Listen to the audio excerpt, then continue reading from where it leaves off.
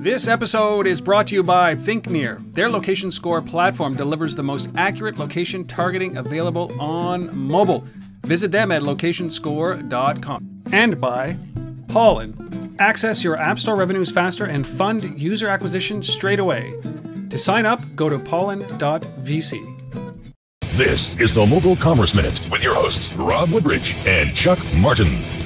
You have found the Mobile Commerce Minute. My name is Rob. And my name is Chuck. I don't know if I'm ready for this, but beacons as a concierge?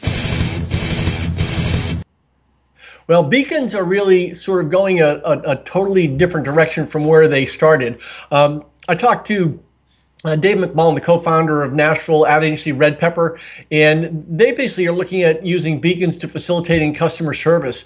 They recently created a spin-off called Taonii, Taonii, which is also an app, and that's for demonstration purposes. They're really white labeling this stuff for other companies. What they're able to do is basically you select things in the app at the beginning of things that you like, thumbs up, thumbs down, what you like, don't like, and then it basically customizes essentially when you're in a beacon environment, so that you basically are getting the right message at the right time that you want. So it's not just based on your location, it's based on the categories of kinds of things, your profile, your interest, and that's really what Internet of Everything is all about. So instead of you actually going actively to do something, things will be done for you in advance, a digital concierge.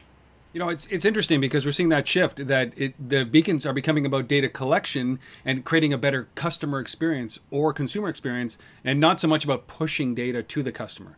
Yeah, that change happened pretty rapidly. When you think about it, It wasn't that long ago where beacons were going to be used for triggering messages, advertising in stores, and now it's a totally different approach where it's starting to become much more sophisticated. So beacons are the tip of the monstrous iceberg of the Internet of Everything.